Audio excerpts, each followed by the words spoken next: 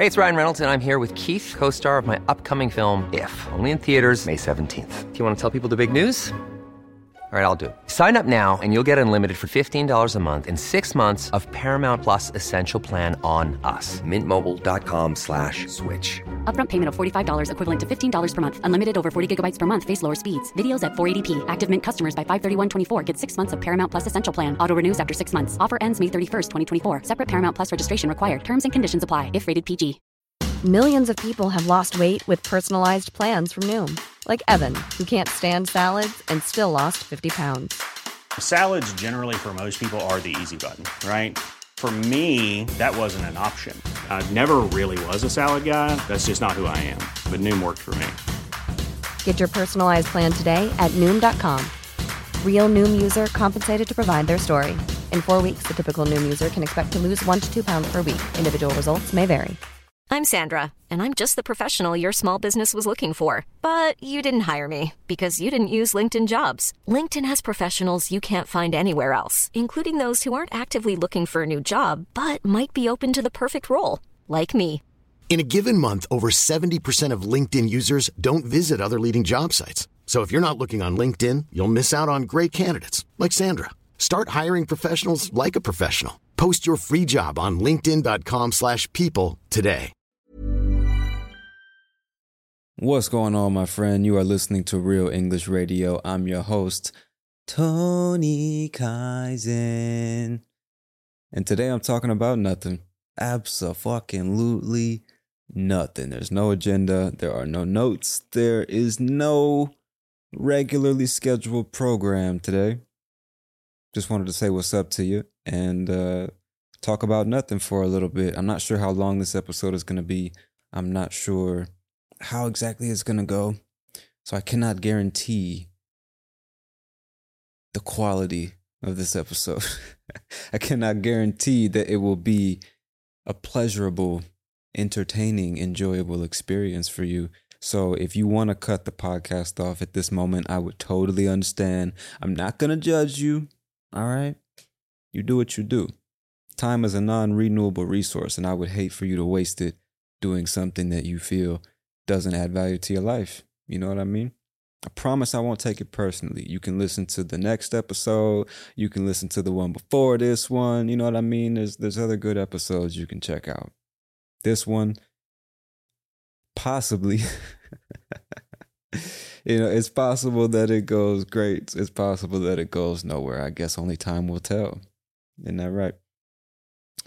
Anyway, how's this going to work? If you've never heard this kind of episode before, as the title suggests, I'm going to be talking about nothing in particular. I guess that's a more accurate title, but talking about nothing sounds cooler. So anyway, just kind of letting the mind wander. Whatever pops into the mind, I consider and then speak about. And I'll see if I can take you on some kind of journey. I do know that one thing that's been on my mind recently, as recently as this morning actually, is the idea of owning pets. This is a really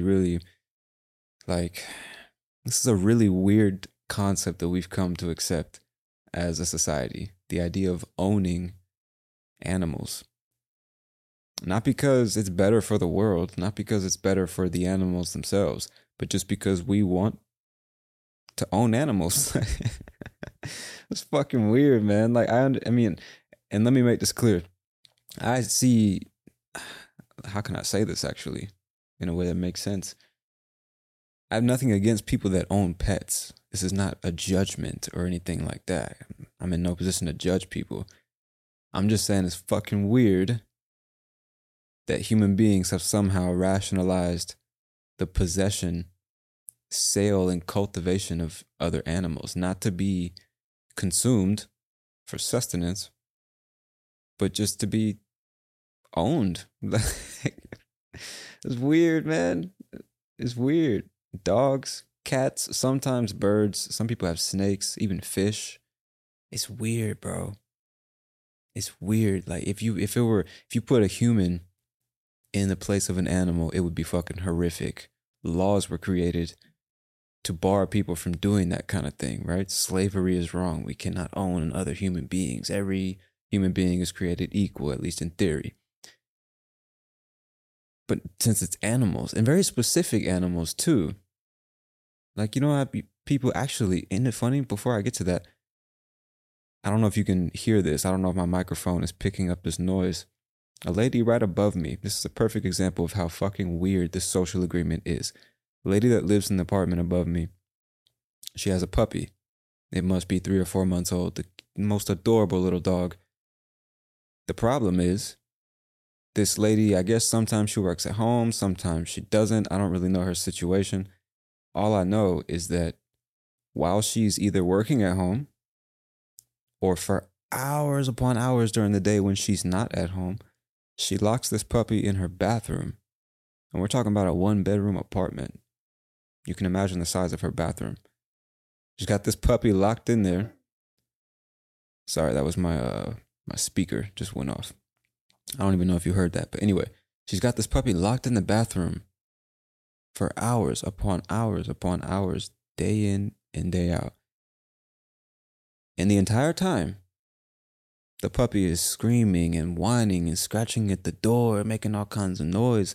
Then the noise travels through the vents, which means all day when I'm working at home, I hear this puppy just suffering up there, scared and alone and wondering why the fuck it's locked in a bathroom.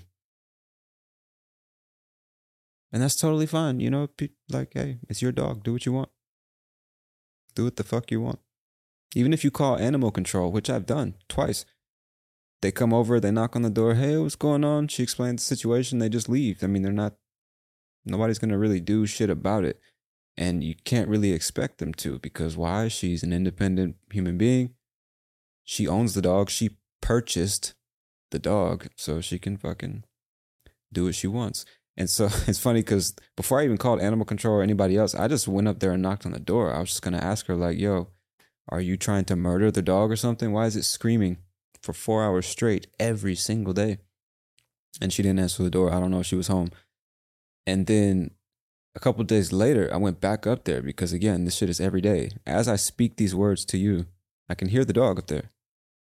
See if I can turn up my microphone.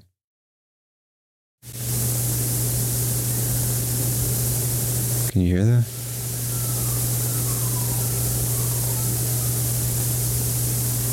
I don't know if you can hear that. Let me turn it back down. Don't want to blow out your motherfucking eardrums. But yeah, she's got this fucking dog locked up in a bathroom for hours on end. And you might say, okay, Tony, but that's not everybody. Most people treat their animals well. They don't lock them in bathrooms while they go to work or something like that. That's a very specific case. Not all people are like that. And that's, I guess, true. I don't know if that's true, but it's really not the point. The point is the contract that we've all signed and agreed upon is that animals can be cultivated, sold, purchased, trained to behave the way humans want them to behave. There are even fucking dog shows. I don't know if they do this in your country. This is like some real weird first world shit where you have people who are so bored and so affluent that they literally dedicate their lives to raising these purebred animals. It's a purebred. It's only been bred with other members of its race or species. I don't know the correct term. It's pure. It's not a mix. It's not a mutt. We give it the finest, most delicate shampoo 3 times a week, and we condition its hair, and we brush the dog's hair, and brush from the top to bottom. Make sure it's the top to bottom. You don't want to fuck up the flow of the hair. It needs to be nice and graceful. Yes, and we feed it the most premium food, caviar. We give it dog champagne from the hills of France. Yes, it cost me $2,000 for this case of dog champagne. I need the best for my dog. Yes, because it's going to be in a dog competition. And in these fucking dog, I don't know why I just had a British accent right there. That was weird. But in these dog competitions, what are they doing? They've trained these dogs to run through obstacles and fucking hoops and do flips and shit like that. They got them dressed in ridiculous outfits. You ever seen people dress up their dogs in a Santa Claus outfit or a ballerina tutu or some shit like that? That is the most degrading shit That's worse than killing animals. If you're going to kill the animal, at least you eat the shit. Like, you're doing it to survive. All forms of life consume other forms of life to survive. That's natural. To me, doing that is nowhere near as bad as first of all, selling and purchasing an animal. How do you put value on the life of a dog? Who decides how much the dog costs? And when did the dog sign up to be sold? Like, man, it's so fucking weird. Would you sell one of your kids? Oh, well, no, that's different. I birthed my kid and raised my kid. Exactly. So those are the only pets you should have at home, your kids. You know? Like, I don't know, it's weird. Anyway, back to these fucking horrific dog shows. Who in the fuck said that this is okay?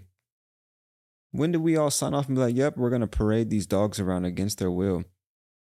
Like circus animals. Don't even get me started on the circus.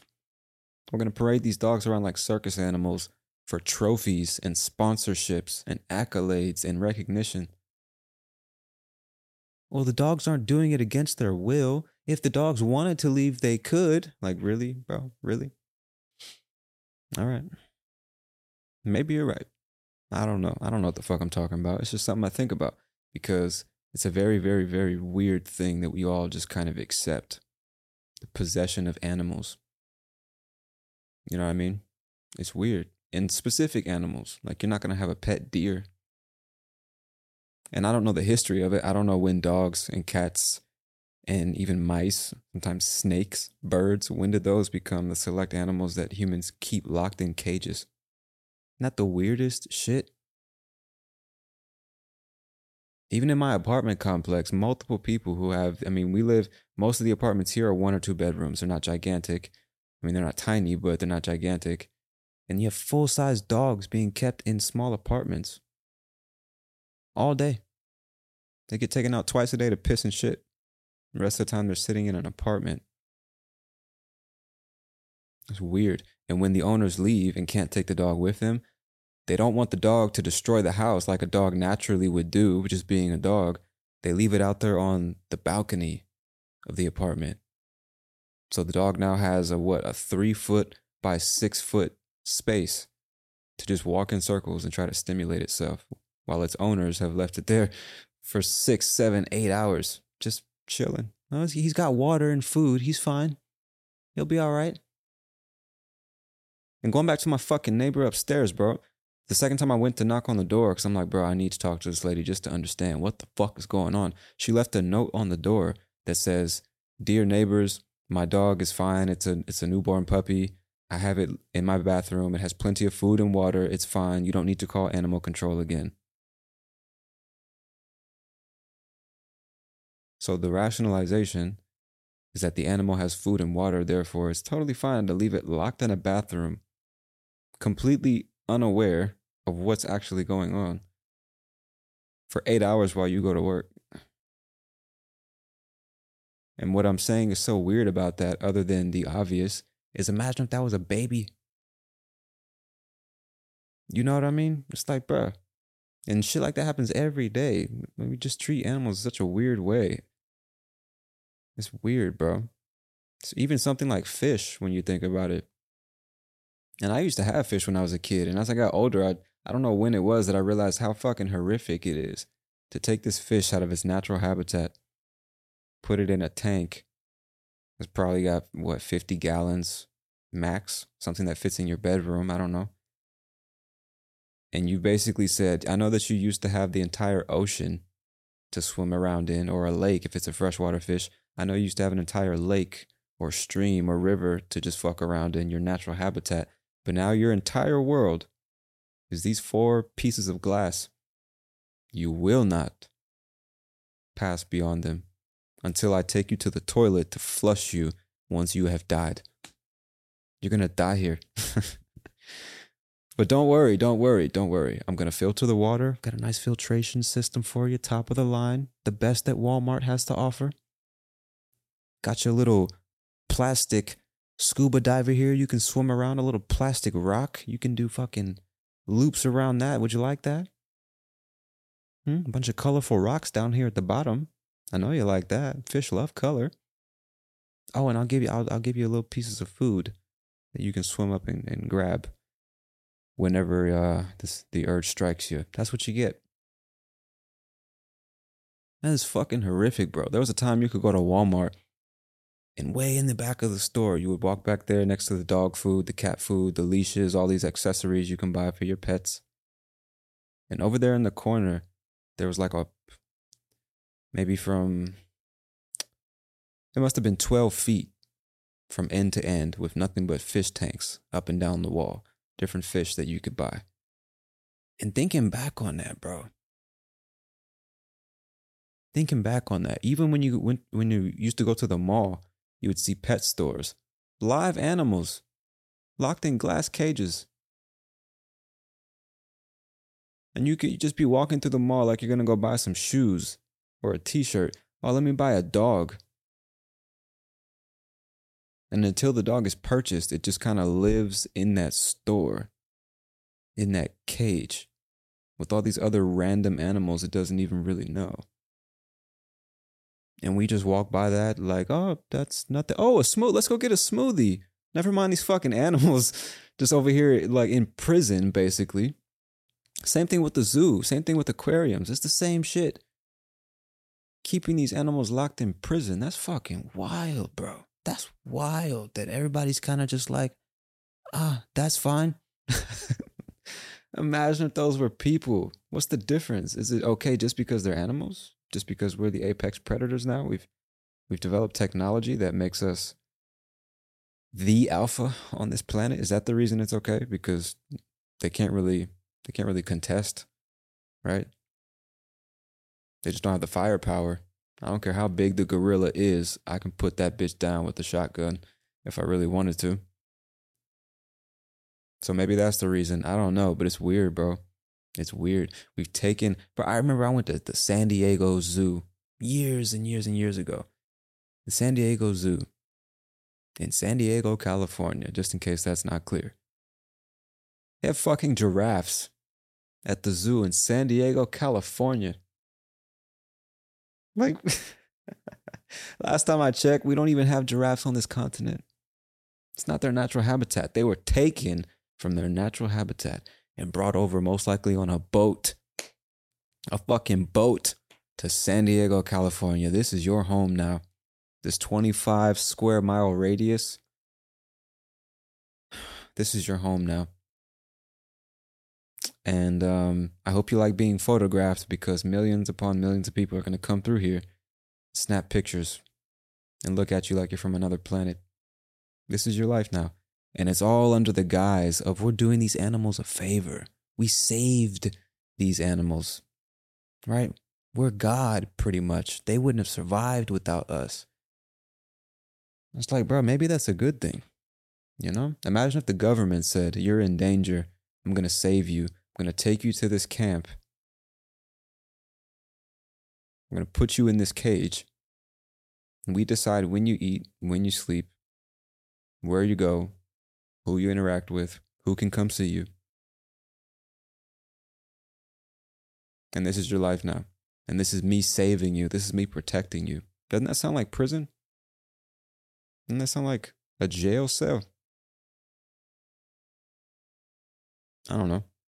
And I just don't see much difference between the zoo and keeping pets at home. I really don't.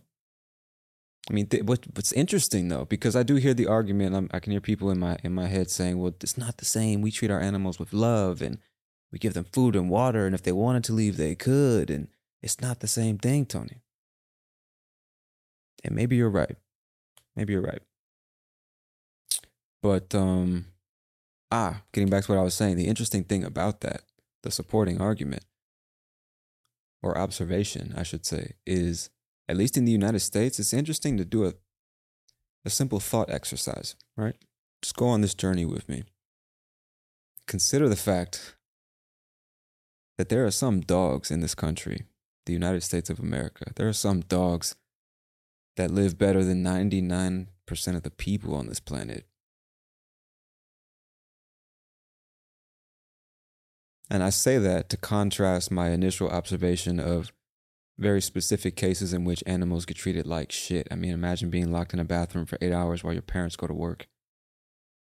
And they leave you with nothing but a bowl of cereal and some water. Like, you'll be fine. Take a shower, nigga. You'll be good. So I'm contrasting. I'm trying to, steel man this perspective that there's absolutely nothing wrong with owning animals, because I think there is, but I'm trying to see it from the other perspective. And at least in this country, dogs and cats very specifically, some other animals too, but definitely dogs and cats in many cases, especially in the more affluent neighborhoods and families, these animals get treated and live better lives than 99% of the world. I mean, there are entire clinics, there are fucking dog and cat hospitals and spa resorts. You can send your dog to get a pedicure and get shampooed and get a haircut, Fucking nail polish if you want. People make clothing for dogs. They're plush fucking suede beds, hundreds of dollars made specifically for dogs. Entire structures, those puzzle piece looking structures that people put in their houses for their cats to climb and play on and scratch and shit like that. Entire industries were born out of pampering animals. The desire, the propensity to pamper animals, to treat them better than humans in many cases. There are some people, they call themselves dog people, cat people. I'm an animal person.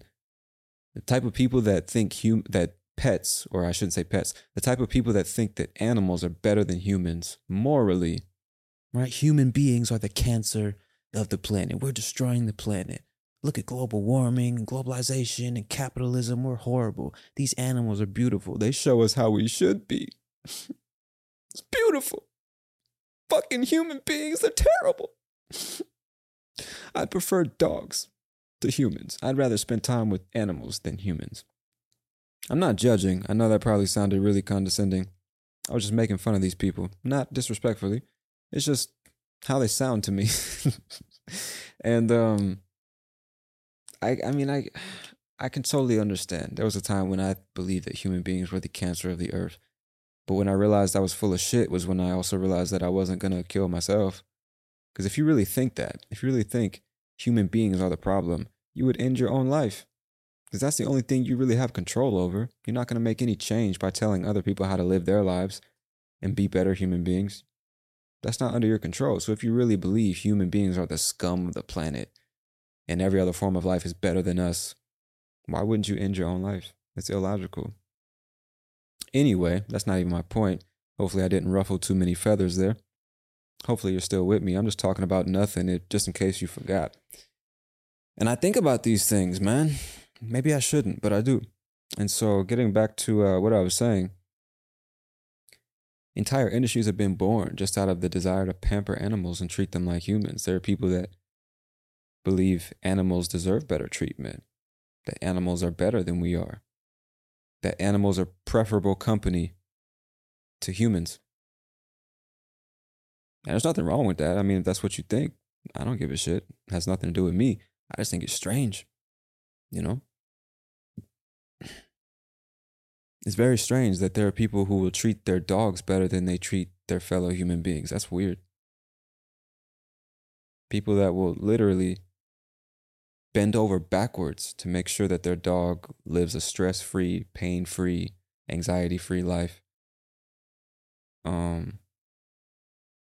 But will treat their next-door neighbor or people on the street like absolute shit. And they're such good people because they love animals so much. They donate to animal charities and hospitals and this and that. But they treat humans like shit. That's weird. That's weird. Owning animals in general, bro. Fucking weird.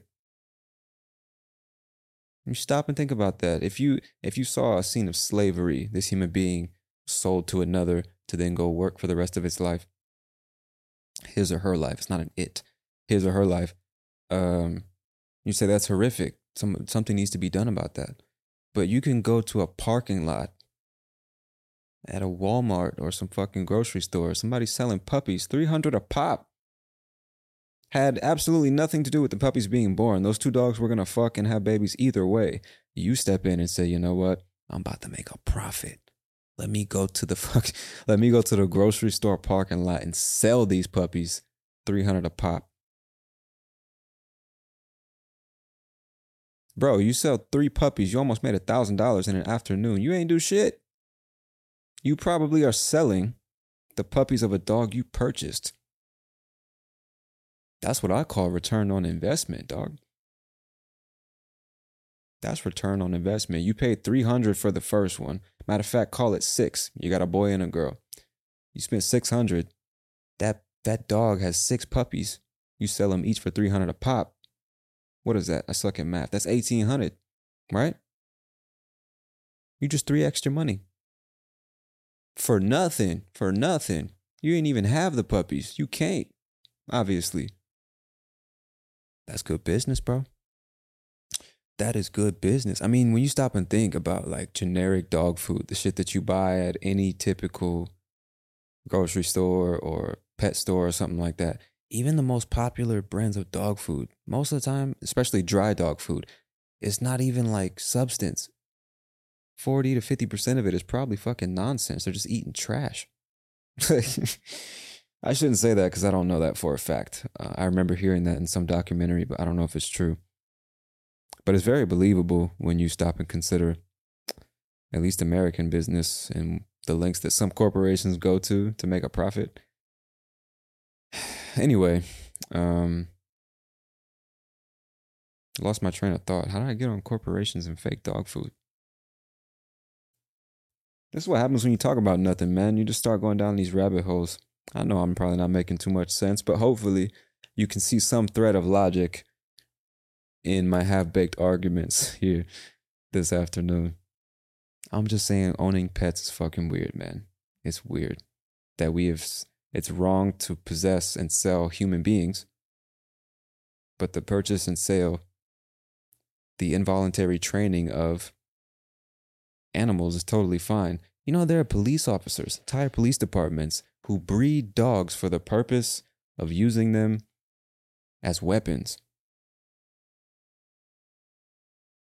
For chasing and catching, apprehending people on the run. They'll sniff out the person running from the police. They can run faster than police officers, so they'll send a dog to run after you and fucking bite on you and not let go. Can you imagine you get a simple traffic stop and the police officer says, "Ma'am, step out of the car." You step out of the car. For no reason, the cop tries to arrest you, put you under arrest, and you just panic because, like, I've done nothing wrong. I'm not going to jail. Fuck that. And you just panic and you run. You're not even thinking about what you're doing. You just run. Guess what? Cop's got a dog in the back of the car. Just so happens to be a K9 unit. He's got a dog in the back of the car. Opens the back door, says, "Get her!" And that fucking dog is running full speed. That dog is high on fucking dog drugs in America and police spirit, chasing after you, bro. And it gets a hold of your fucking ankle. Just trying to bite your shit off, bro. You imagine? Can you imagine? I'm just saying it's weird. It's weird that we as a society have even accepted the idea this dog was born and bred to be used as a weapon its entire life. Its entire life is just a weapon. Then it retires, gets a good pension. You know, probably get a nice fancy doghouse. I don't know. I don't even know what they do with retired police dogs. It's not like you can take that into the home and treat it like a domestic pet. Motherfucker's just on edge, dog. It was trained to sniff out cocaine and bite people and shit. I don't know. It's a weird social contract. And I love the idea. Don't get me wrong. I mean, I love dogs. I love cats. They're annoying sometimes, but who isn't, right? But I love pets. Or I should keep saying pets. I love animals. I love animals. They're cool. And I wouldn't be against, like, for example, if I have a family one day and my kids want, like, "Dad, can we get a dog? Can we get some cats?" Like, I mean, I don't fucking care. Sure. I think it's weird. It's not like I would say, no, we can't because it's morally wrong. Even though I kind of think it is. I wouldn't go as far as saying, no, we will not have animals in this house. Because, even me culturally, I've kind of accepted that this is just the way it is. Like, we feed it, give it water. If it wants to run away, like, it can, fuck it, I don't care. We kind of rationalize it in that way. Even I do it. So I'm not saying that I would never have pets. I most likely won't for that reason, just because the idea is weird. But I'm not saying I never would. And I'm not saying that people who own pets are horrible, immoral human beings that should be judged and punished. That's not the point. I'm just saying it's fucking weird. It's weird, man. Especially in this country, like the level of privilege that so many animals experience, the lifestyle they live, you know, taken into people's homes, treated like kings. It's weird. And it's funny because we also train them to be dependent on human beings. Because when you think about an animal that's born in captivity, born in your fucking living room, grew up in your house, maybe got some time in the backyard, it's not being raised in its natural environment. And therefore, once it grows up, once it matures, it's not like you can release that thing into the wild and expect it to survive. Maybe it will. I don't know. I don't know shit about animals and how that works. I'm just saying, if you think about a human being, born in the house, kind of raised in the house, never leaves the house until age 40, I don't know if it's going to be a well-adjusted human being that's ready to take on society and survive and communicate with others and integrate and get a job and cooperate with others and shit like that. How could a human possibly survive after spending the first 40 years of its life in a cage? It just cut off from all of what we know of as society. How could it possibly do that?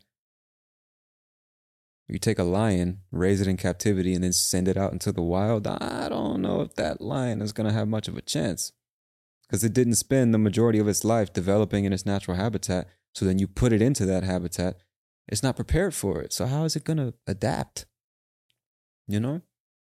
So as you raise an animal in your house, it's not like you can just release it one day if it really wants to leave. You're almost sending it off to its death and everything dies at some point. I understand that too. But I'm just saying, it's, you know, it's odd. You wouldn't keep your kids at home 40 years, the first 40 years of its life. Some people do, which is completely other dark subject we can go down. But naturally, you wouldn't do that. You understand, you need to send it out into the world and let your child develop and grow and experience things, and they need to live their own lives. But your dog, no. You stay in this fucking house. And don't shit on my carpet, goddammit.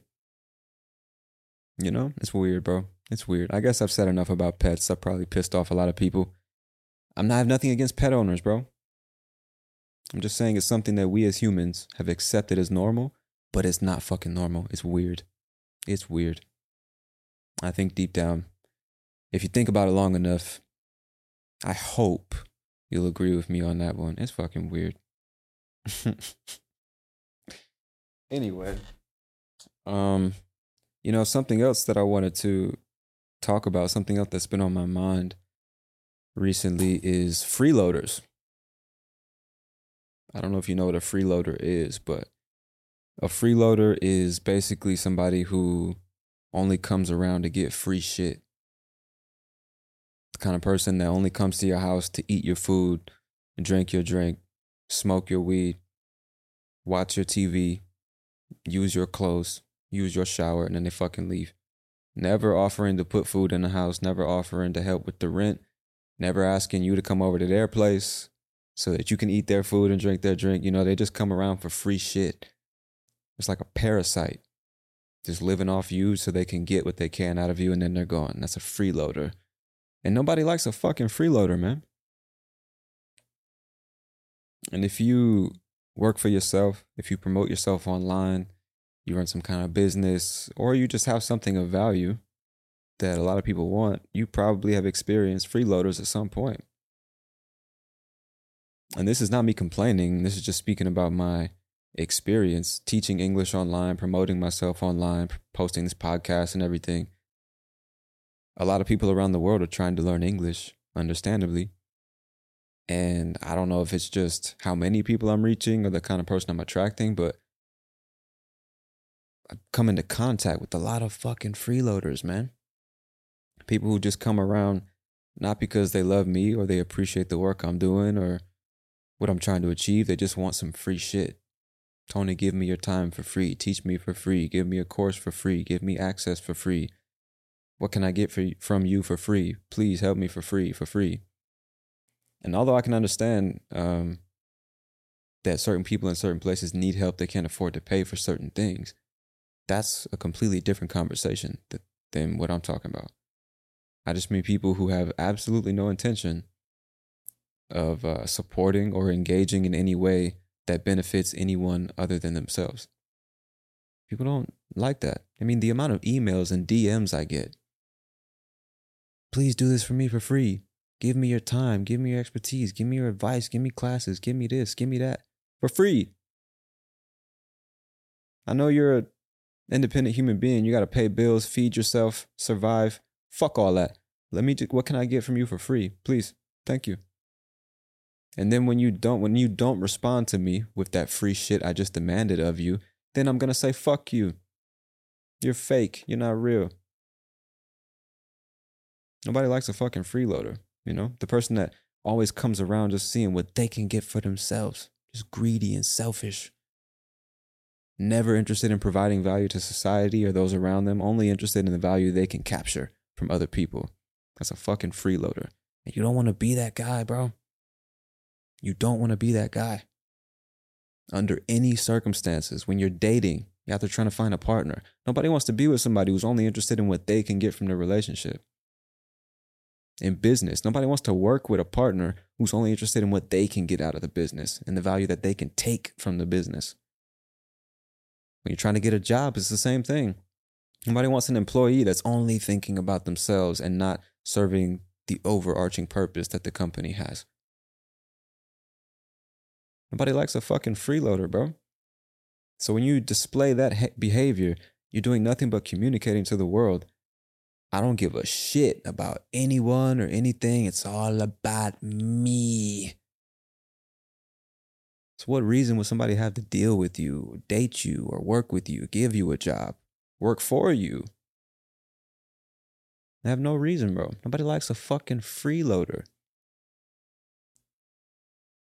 The way you get what you want in life is by providing value to others first, before you ask for it.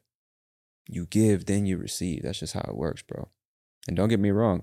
I've made the mistake of being selfish and asking and looking for free shit. How can I get this for the least amount of effort or input or time or money? It's the wrong way to go about it, bro. It's the wrong way to go about life. It really is, man. There's no such thing as free. Nothing is free.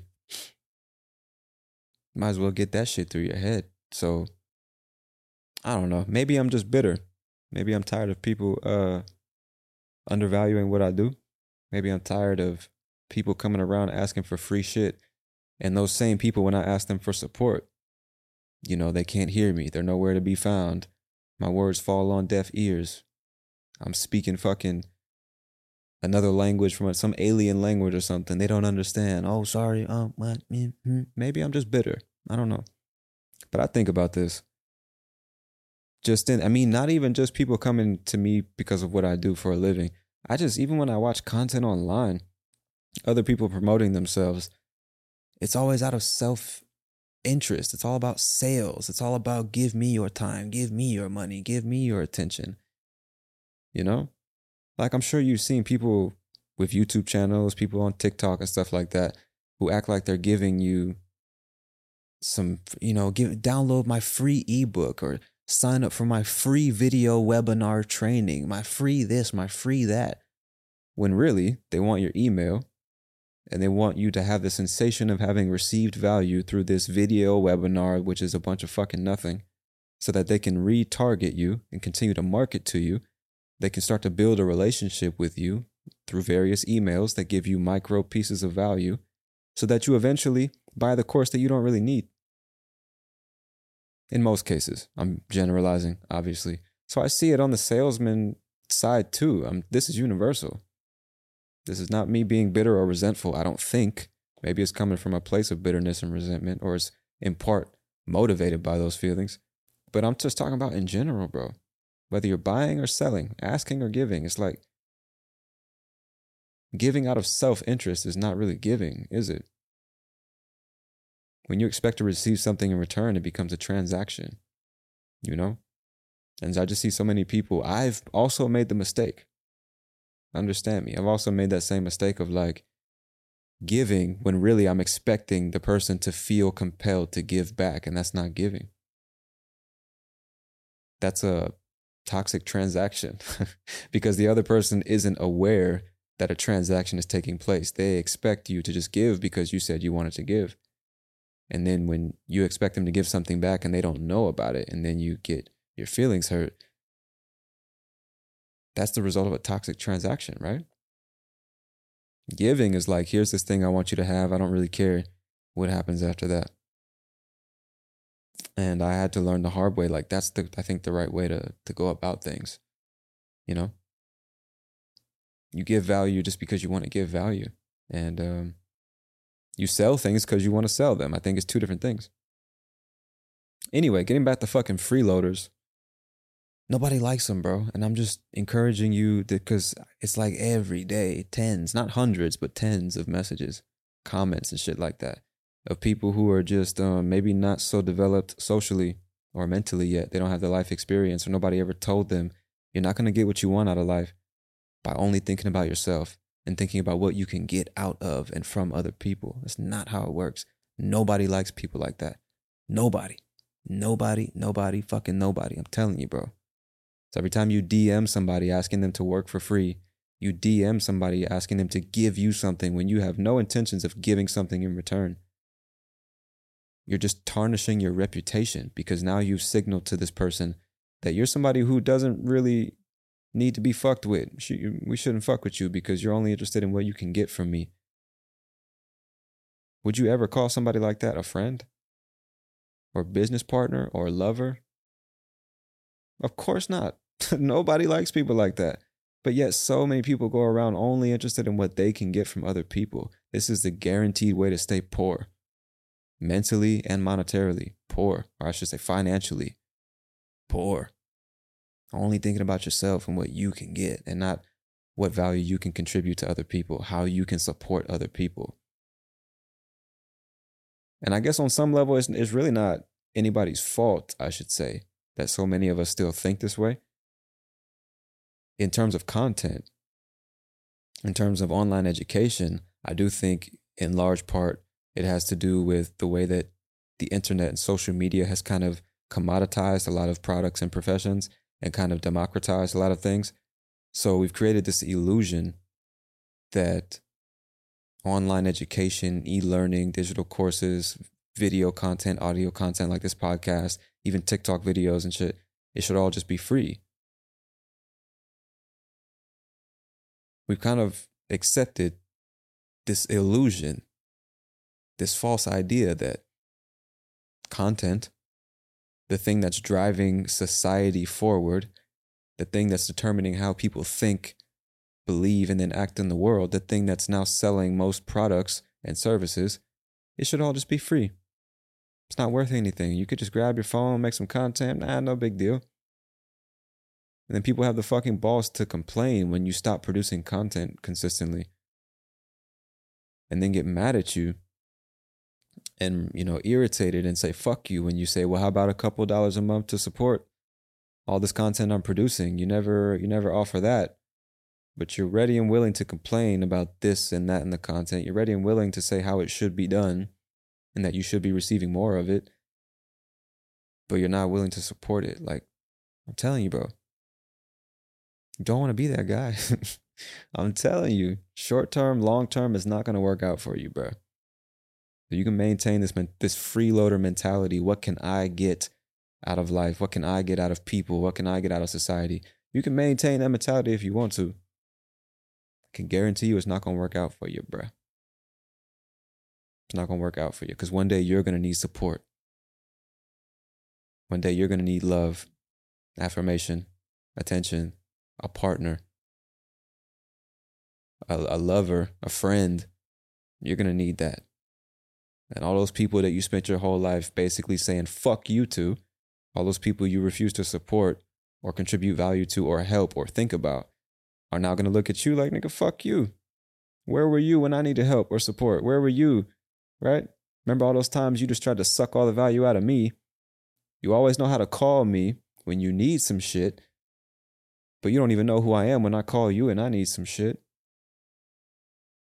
You always know how to DM me when you want some free shit, but when I say on the podcast, let me know what you think. Shoot me a message. Engage. Let me know how I can make the show better. Then it's crickets. And that's obviously a specific example for me, but I just mean in general, bro. You don't want to be that guy. Nobody likes a fucking freeloader. I don't know. Again, maybe I'm bitter. Maybe I just don't get it. I don't know.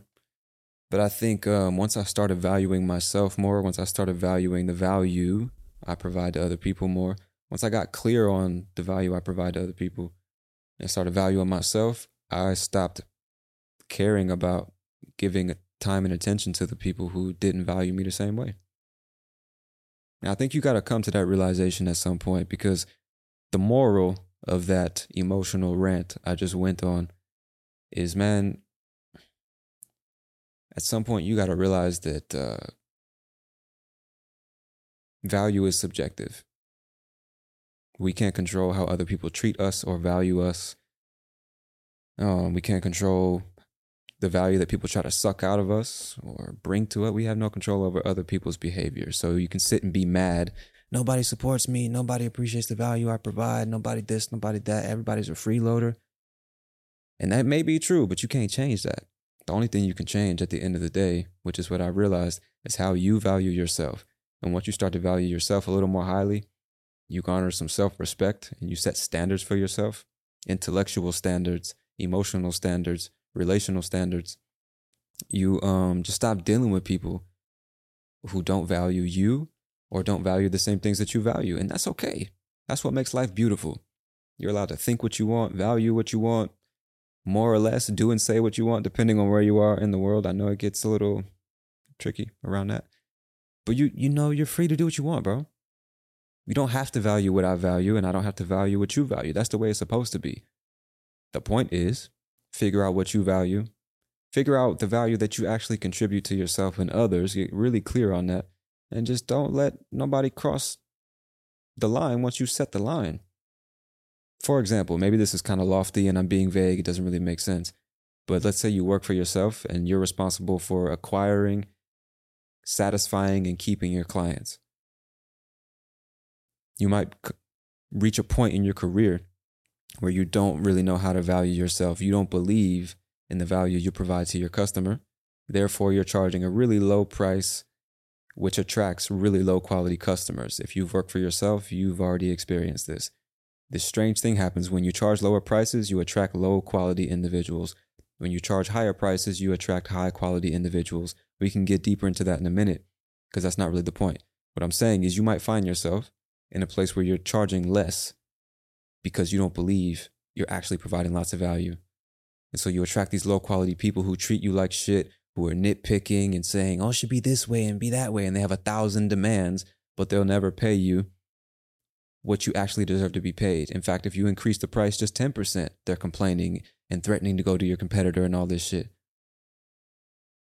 And what you might not realize is you are choosing to deal with that kind of person because internally you believe that's the best you can get in compensation for the value you're providing. When if you really stop, and you have to be clear on this, maybe that is all the value you provide. You don't deserve to make more. But you might realize, no, I'm providing a lot more value than this. I'm actually good at what I do. I have plenty of experience. I get results. I handle my business. I deserve what I'm charging.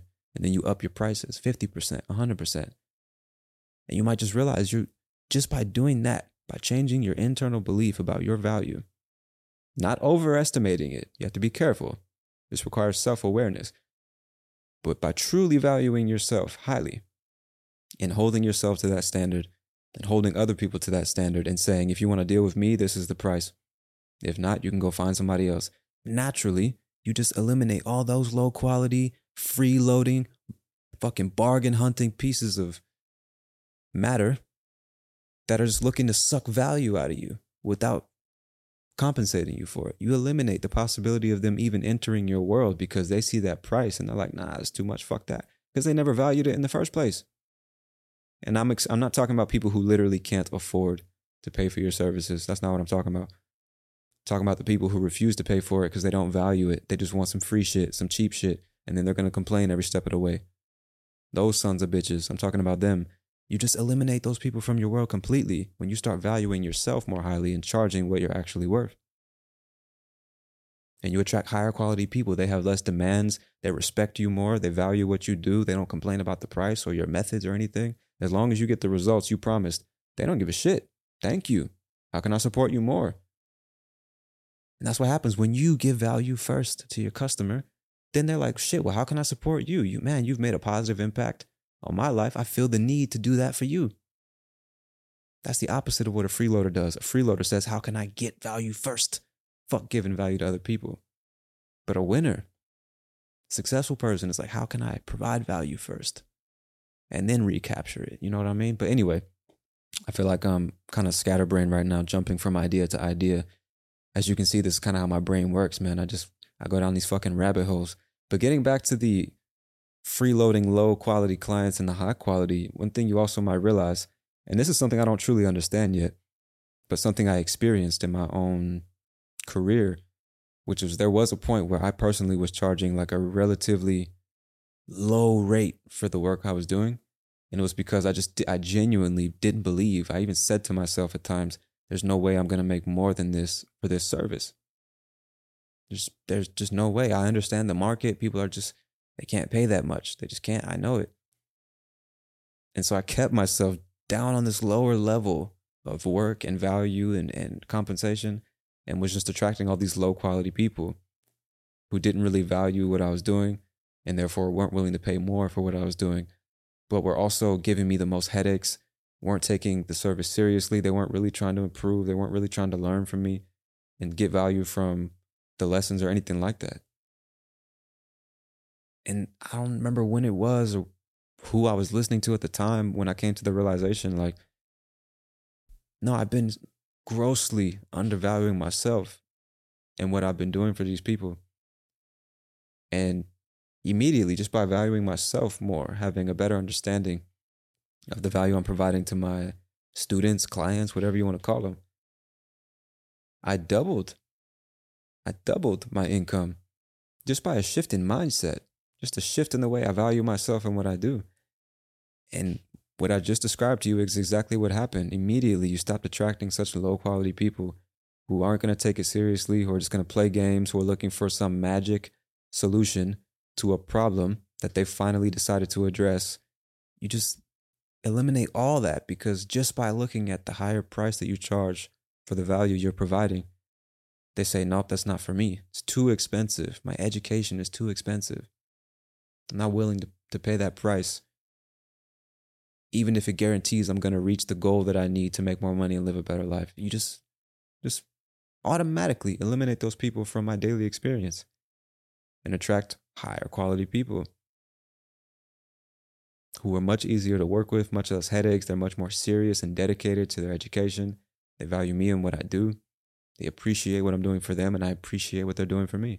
It's a mutually beneficial relationship in which we both feel we're exchanging equal amounts of value and respect and admiration and praise and feedback, constructive criticism. Those are the people you want to be around and work with on a daily basis, no matter what your profession is. Even outside of your career, even in your personal life, right? Mutually beneficial relationships. That's what you want. Nobody likes a fucking freeloader who only comes around to see what they can get from you. Nobody likes that kind of person, bruh. And there are a lot of those people out there. I come into contact with them all the time, especially on social media. Probably somebody listening to this right now. I'm talking about you. It used to be me. I've been there before too. I'm not speaking from a place of superiority or judgment. I'm saying, hey, bro, it's time to wake the fuck up. Time to grow the fuck up, understand how life works and how to get what you want. It's not by being a freeloader and only thinking about yourself. It's by upping your value as a human being and then contributing that value to those around you. That's how you get what you want. You know? I don't know. This is all based on personal experience. Maybe I'm full of shit. I don't think so, but I could be. I guess we all are to some degree. There's never been a faster or easier way to start your weight loss journey than with PlushCare. PlushCare accepts most insurance plans and gives you online access to board-certified physicians who can prescribe FDA-approved weight loss medications like Wegovy and Zepbound for those who qualify. Take charge of your health and speak with a board-certified physician about a weight loss plan that's right for you. Get started today at plushcare.com/weight loss. That's plushcare.com/weight loss. plushcare.com/weight loss. Hey, it's Ryan Reynolds, and I'm here with Keith, co-star of my upcoming film, If, only in theaters May 17th. Do you want to tell people the big news? All right, I'll do it. Sign up now and you'll get unlimited for $15 a month and 6 months of Paramount Plus Essential Plan on us. MintMobile.com/switch. Upfront payment of $45 equivalent to $15 per month. Unlimited over 40 gigabytes per month. Face lower speeds. Videos at 480p. Active Mint customers by 531.24 get 6 months of Paramount Plus Essential Plan. Auto renews after 6 months. Offer ends May 31st, 2024. Separate Paramount Plus registration required. Terms and conditions apply if rated PG. But, I don't know, man. Fucking freeloaders, bro. Fucking parasites. Nobody likes them. You get a sip of water. Remember to drink your water today, boys and girls. Dehydration is not fun. I've had many problems with that throughout my life, bro. Not drinking enough water. I think I got addicted to soda way too early. And it got to the point where I literally couldn't enjoy a meal without soda. Breakfast I could, obviously, but I would drink juice or something like that. It needs to be something with sugar in it, something with flavor. And I would drink water after working out or every once in a while. Or like today, when I just get so dehydrated, I start to get sick, get headaches and migraines and shit like that. And then I'm like, oh, I guess I should be drinking more water. And then it fucks with my eyes too, because my eyes get dry and I'm looking at a screen most of the day. And then my eyes get super stressed and I can't keep my eyes open. I can't look at a screen when most of the work I do is on a screen, and that stresses me out more. And it's like, fuck! Fuck, man. Drink your water. Hydrate yourself. Take care of yourself. Go outside. That's another thing, right? Especially if you work from home. You're inside so much of the day. And you don't really realize it because when you work and live at home, the days start to blend together.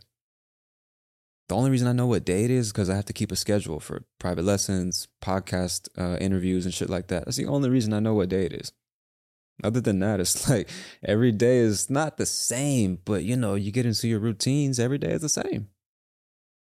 You might leave here and there. I mean, I play soccer and stuff like that. I go to the park by my house. You obviously go buy groceries and shit like that, but I just be chilling, man. I don't do too much. I'm a simple guy, so I'm at home chilling. I'm at home working. I'm at home sleeping. At home eating. Like, and you just kind of don't realize how many days you've been at home.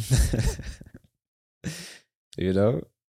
And sometimes if you work and living at home, you prefer to be at home.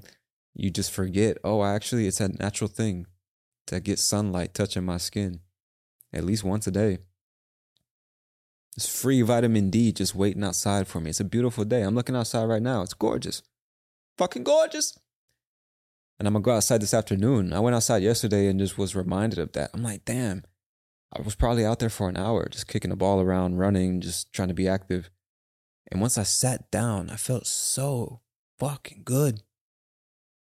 Euphoric. It was fantastic, bro. Like the type of sensation. If you live an active lifestyle, you know what I'm talking about. I guess if you've never done drugs, you don't know what I'm talking about. But if you have done drugs before and you also live an active lifestyle today, then you know it's a type of sensation that even drugs can't give you. Now, very strong drugs can give you very strong sensations that have nothing to do with this. But I'm just saying it's a type of euphoric pleasure, a feeling of satisfaction and peace and presence that you can only get from doing physical activity outside.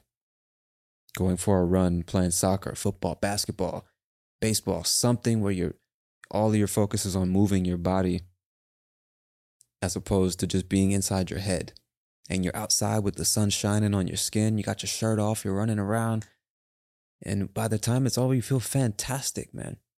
Fantastic. I was like, man, no matter how much weed I've smoked in the past, I never felt this kind of peace and satisfaction. Smoking weed obviously makes you feel good. It can make you feel good, but just eating healthy, good food, being physically active, going outside, letting the sun into your eyeballs, touch your skin, playing a game with friends, like football, for example, then you're just high off life, bro. You know what I mean? You got a job you enjoy doing, a lifestyle that's simple and as natural as possible. Now you're just high on life. You're feeling good, bro, all the time. Until you're stuck in traffic, some fucking bonehead decides to cut you off. Some fucking boneheads going 50 in the fast lane. I don't care how strongly the sun is shining, that shit's still gonna grind my gears, bro. We need more rigorous tests to be administered before we just give niggas driver's license, bro. Shit's ridiculous. Stop and think about that. 16 years old in this country, you can drive in a car by yourself. Your brain's not even done developing. 16 years old, you don't even know how to use your dick yet. Come on, bro. You're gonna drive a car? You're gonna drive a vehicle, a 900-pound death machine down the freeway? Could kill anybody at any moment. We're just gonna give... Fuck out of here, man. No fucking way. It makes no sense. Nobody's teaching these people how to drive properly. And so nobody corrects their bad driving habits. And that's why you have 30-year-old, 40-year-old, 50-year-old men and women driving around like fucking lunatics. Like fucking lunatics. No, dangerous. When you stop, and you've heard before, I'm sure, it's more dangerous to drive on the freeway than it is to fly in an airplane. They say that to people who are afraid of flying, who feel anxious about flying because they're afraid this giant metal bird is going to fall from the sky. So, well, you're safer in a plane than you are on the freeway. Statistically, so many more people die on the freeway than there are people who die in airplane crashes. And I don't know if that's true. I mean, it sounds true. Sounds reasonable. But maybe that's because only one person is flying the plane. The other 180 people are just sitting there. And the air traffic is being monitored and controlled by people on the ground who can clearly see where all the planes are, how to direct them in the right direction, and all that shit. Maybe that's why there are a lot less plane crashes. Maybe because there are over 100 million cars on the road every day in the United States, all being driven by individuals. Maybe that's why there's more car crashes than plane crashes, So if we had as many planes in the air as we had cars on the ground, I think we'd have a lot more plane crashes. I think we would. I don't know if we would, but I think we would. Fucking lunatics, man. And I'm not saying I'm the best driver. I'm not fucking... What's that dude's name? Hamilton? Is it Anthony Hamilton? The Formula One driver. Something Hamilton. I don't know. I don't watch F1. I'm saying I'm not a great driver. I'm not like a fantastic, I'm not an exemplary driver, but I'm a good driver, man. And more importantly, I have respect for the drivers around me. I think most people don't. And you could tell a lot about a person by the way they drive their car. That's something I also noticed. Is you can tell a lot about a person's attitude towards themselves and toward life and toward society as a whole, towards people around them, by the way they drive their car. Driving a car on the freeway is kind of like a metaphor for life when you stop and think about it. Everybody enters the freeway from a different starting point, right? Because you have many exits and entrances. I don't know a better way of saying it, but you have the acceleration ramp, I think is what they call it, where you enter the freeway, you speed up so that you're at the same speed as the rest of the freeway when you enter it. Then you have the exit ramp where you exit, slow down, and enter the city or whatever. So you have many entrances and exits, Jesus Christ, entrances and exits along this freeway, and everybody starts in a different place. And you just have to speed up and fucking get into the flow of traffic. Can't drive too fast, can't drive too slow. You got to find your spot, right? It's chaos. These fucking death machines going 70, 80, 90, 100 miles an hour. And you just have to fucking get up to speed, right? Get accustomed, figure out how things work, fall in line, and just make your way to your destination. And you might, where is your destination? If before GPS and before maps existed, I think freeways didn't exist at that time either. But you get my point. Let's imagine maps and freeways, maps and GPS don't exist. You get on the freeway. How the fuck are you going to get where you need to go? Imagine if there were no signs. Anyway, I just see so many parallels between driving on the freeway and like trying to get through life. And you see on the freeway, there's all these different cars, all these different people, all these different individuals going somewhere. You don't fucking know where they're going. All you know is they're either in your way or crowding your space. And you can't hit these people. Can't crash into their cars. There's a chance they die. There's a chance you die. Somebody gets hurt. You know what I mean? So there's a certain way you need to drive. And it's a way that's, how can I say this? There's a certain way you got to drive in accordance with all the other people driving on the freeway. You can't just drive how you want to drive. Same way you can't just live how you want to live, because if that were the case, we wouldn't have a civilized society. That's what life was like before civilization, I imagine. People just did whatever the fuck they wanted. That's why laws and regulations were created, because of the savages we used to be. And we had to put some parameters in place and be like, nah, maybe we shouldn't do that. Maybe that's not okay. Right? It's the same thing on the freeway. You can't just drive how you want to drive. You cause an accident, piss a lot of people off, causes problems. So we have standards for driving, the same way we have standards for living. And I don't know. This is something I haven't really thought too much about. Probably should have wrote about this first, because I think about this all the time when I'm driving on the freeway, how similar it is to life. And you can tell so much about the way somebody lives their life by the way they drive on the freeway. For example, the fucking pieces of shit that think it's permissible, it's totally okay and acceptable to be driving extremely slow in the lane that's designated for fast driving. I don't know how it works in your country, but in the United States of America, most freeways have 3 lanes. Some have 4, some have 5, but at least 3. You hear that dog? There it goes again, bro. Anyway, most freeways have 3 lanes. The one farthest to the right is the slow lane. The one in the middle, moderate speed. The one on the left is the fast lane. And there are so many people out there that think so highly of themselves, that place the importance of the self so much higher than the importance of all those around them, that they will drive slow in the fast lane, holding up the other 100 cars behind them that have every intention of driving fast in the fast lane, when you could easily just move your hand 20 degrees to the right, get in the middle lane or the slow lane where you fucking belong. But instead you drive slow in the fast lane, just holding everybody else up. Fuck everybody else on the freeway. I'm going to drive at the speed I want to drive, in the lane I want to drive in. You got a problem? Drive around me, bitch. This is everyone's freeway, so I decide how people should behave on it. This is everyone's freeway, but it's my car. So I'm going to drive slow in the fast lane. Fuck everybody else, man. And those people, that's the attitude they have towards life. It's all about me. Give a fuck how my actions affect other people. Don't care. Do not care. Right?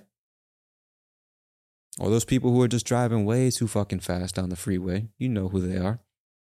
No thought given to the safety of themselves or anybody else. It's just, I gotta go, gotta get to where I'm going. Get the fuck out of my way. Go. That's how they are. That's how they live their lives. It's just on go, 100%. Gotta get there as fast as possible for whatever fucking reason. Anybody who's not driving as fast as me is in my way and they're a fucking problem. Boop, boop. Honking the horn and shit. Get the fuck out of the way. You know those people? It's the same person. Just a different manifestation of that same mentality. The only thing that matters is me. Get out of my way. I got somewhere to be.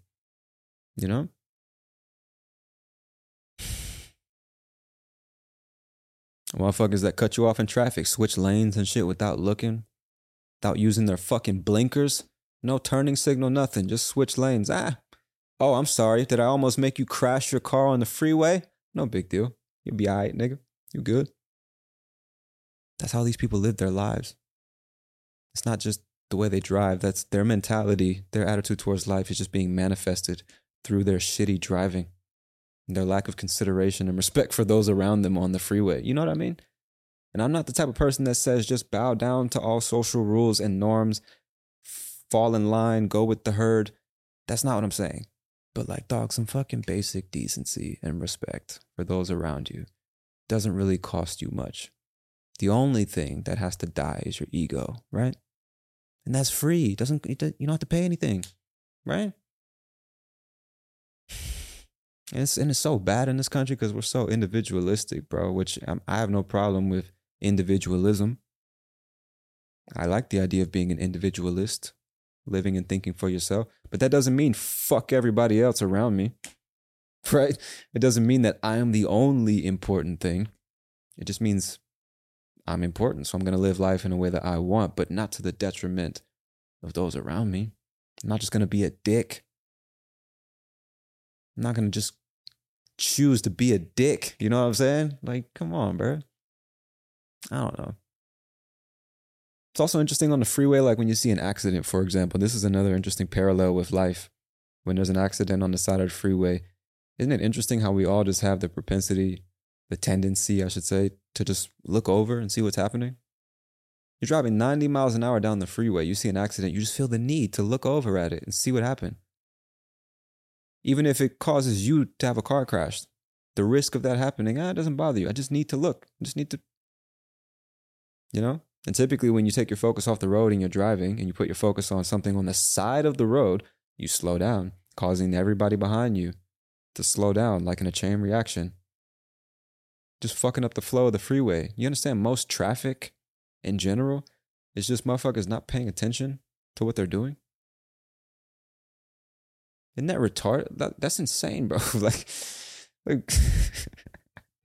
most traffic, one of the deepest, most frustrating sources of rage in our lives, traffic, is just because people are not paying attention to what they're doing. Isn't that insane? I don't know. And you see the same thing in life. Instead of focusing on where you're going and what you're doing and the destination at which you're trying to arrive, something happens in somebody else's life. Something happens in the street. Something happens on your cell phone every nanosecond of every day. And you just have to look. You just have to see what's going on. You have to be nosy and figure it out. You just have to know. You have to be in the know. You can't just be like, nope, that has nothing to do with me. Let me focus on my route and my destination. We just can't do it. Just can't do it. You know?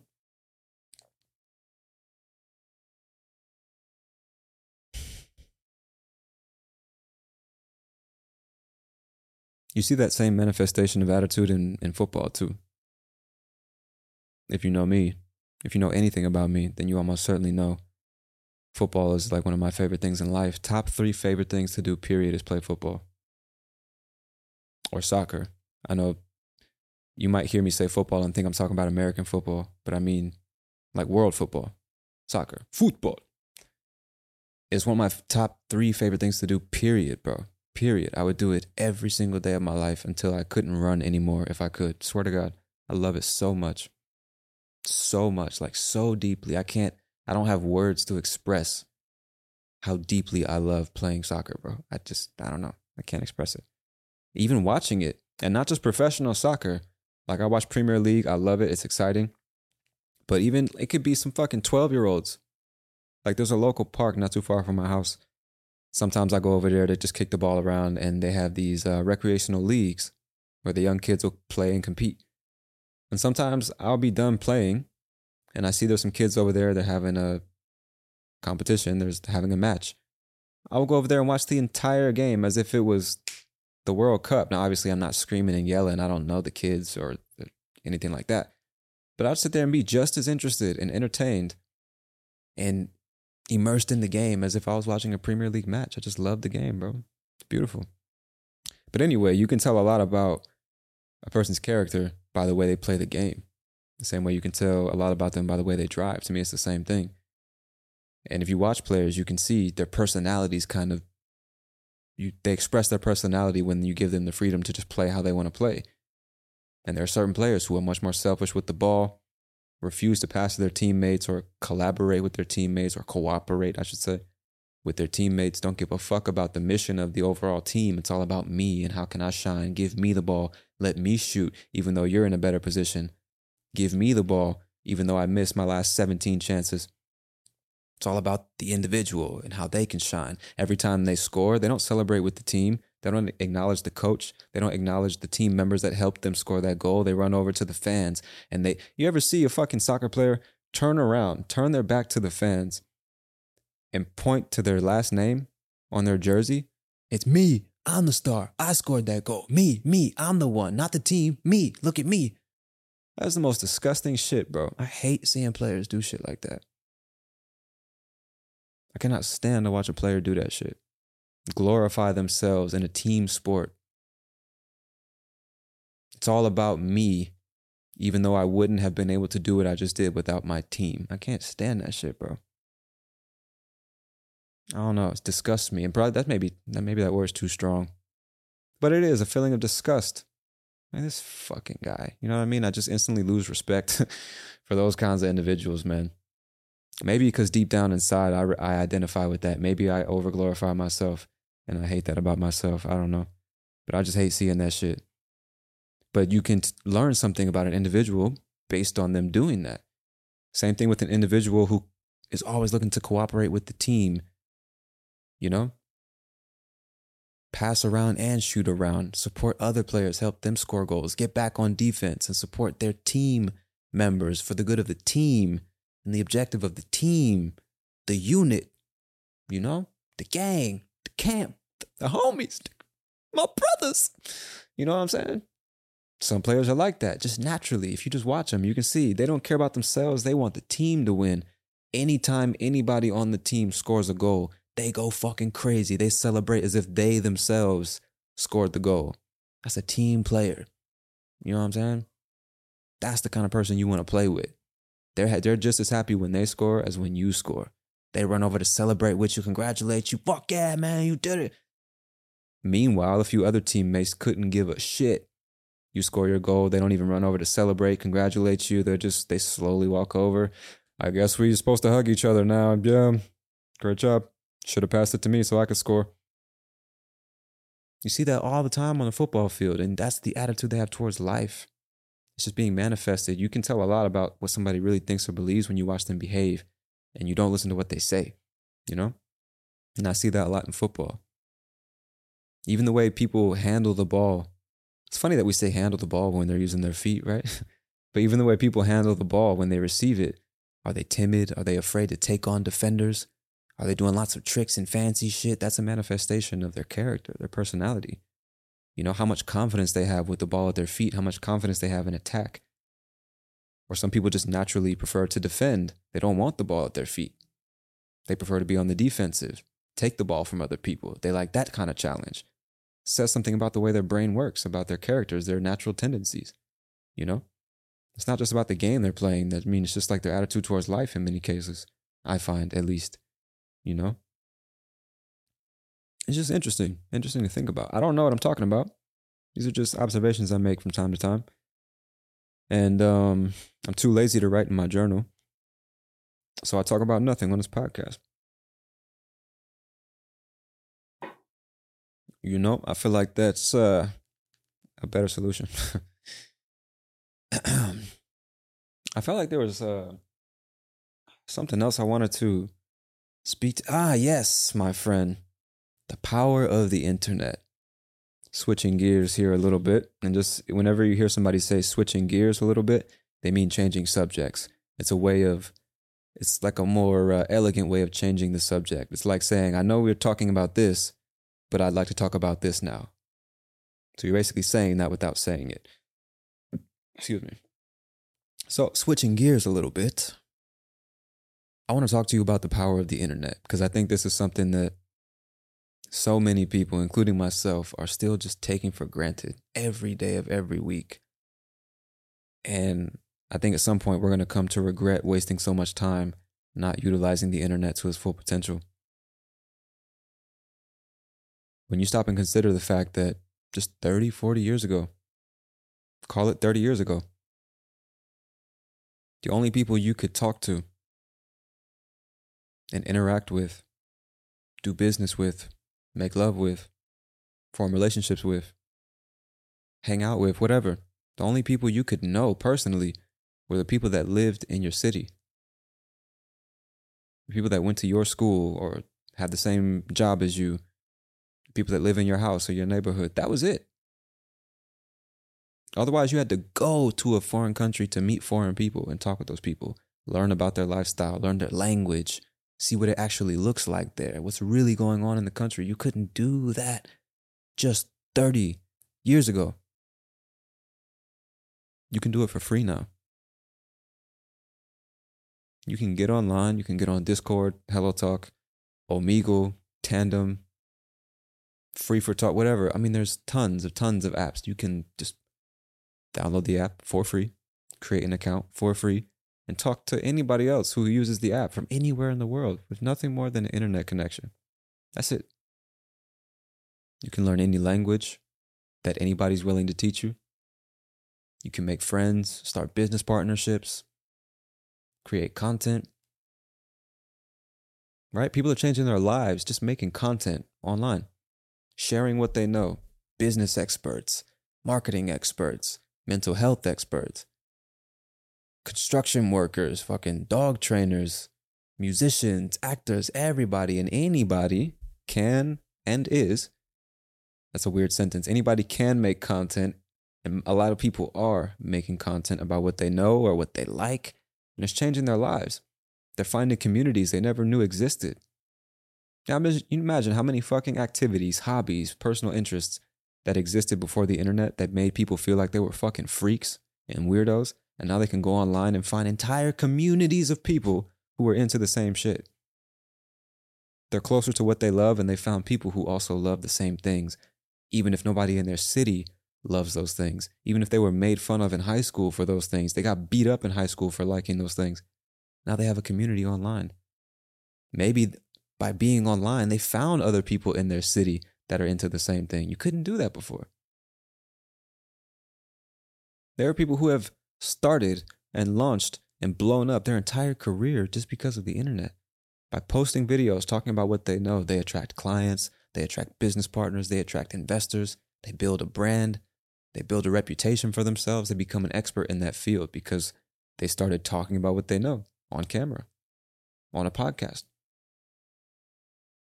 You can learn anything on the internet, bro. That's the craziest thing.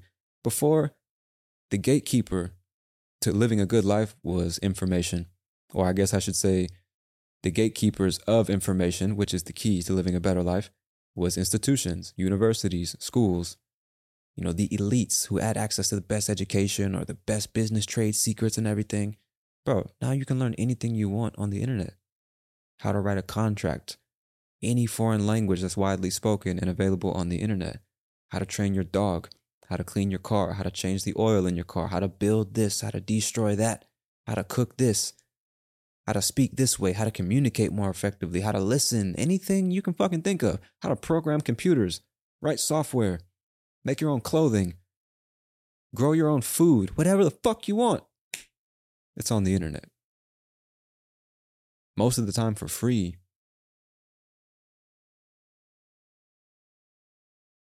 And the key to getting what you want out of life is knowing how to get it, right?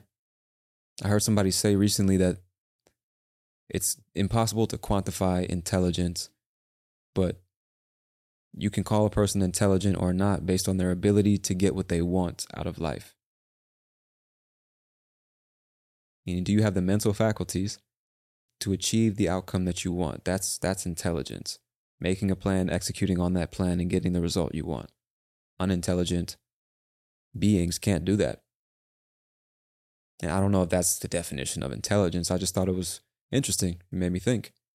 And I just think the key to getting what you want out of life is knowing how to get it, which means you have to educate yourself, not just read books and take classes, but like live life, experience things.